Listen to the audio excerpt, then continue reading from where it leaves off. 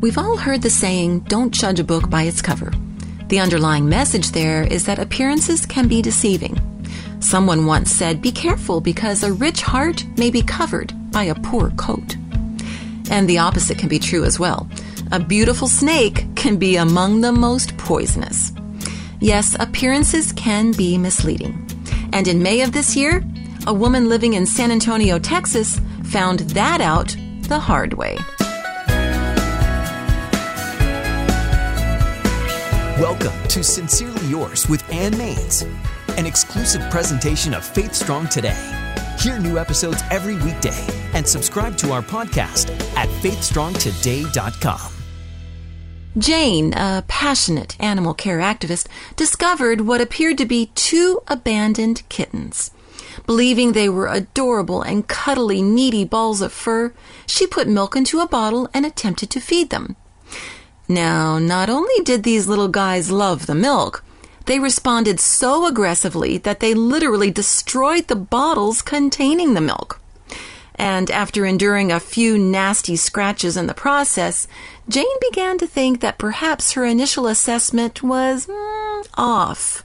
So she contacted the local animal control service. It turns out that Jane did the right thing.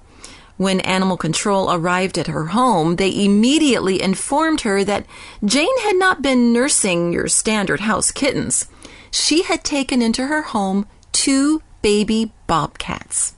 Yes, looks can be deceiving. And if the deception goes on too long, the outcome could be deadly. And that's exactly what the Apostle Paul is saying in our reading for today. As we journey through the New Testament, today we open the book of Titus, a letter written by Paul to his friend and co-laborer, Titus. We know that earlier Paul had accompanied Titus to the island of Crete, where he positioned his friend to lead and organize the island's newly formed churches. And in this letter, Paul is instructing Titus on how to share the basics in godly living with these new believers. He clearly portrays Jesus as our Savior and our pattern for living.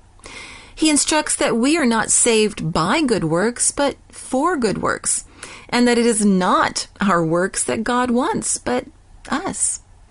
He says that as we grow in our relationship with God, the character of Jesus will be more evident in us, and our lifestyle will reflect that fact. Paul goes on to warn of people who confess God, but in their very actions deny Him. And when talking about these people, Paul pulls no punches. Verse 15 in the Amplified Bible. To the defiled and corrupt and unbelieving, nothing is pure. Their very minds and consciences are defiled and polluted. They profess to know God, to recognize, perceive, and be acquainted with Him, but deny and disown and renounce Him by what they do. They are detestable and loathsome, unbelieving and disobedient and disloyal and rebellious. Yep, that pretty well sums that up. In essence, if we profess to know God, then our words, our actions, our very lives should prove it.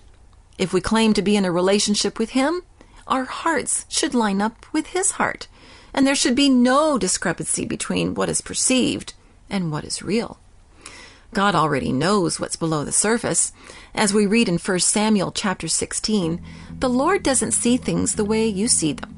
People judge by outward appearance, but the Lord looks at the heart. Another translation says that God considers the inner character. He doesn't judge our book by its cover. God looks past the cover. And in keeping with the theme of Paul's letters, he basically reads our mail. I guess the bottom line is, yes, looks can be deceiving to us, but to God, He is never fooled.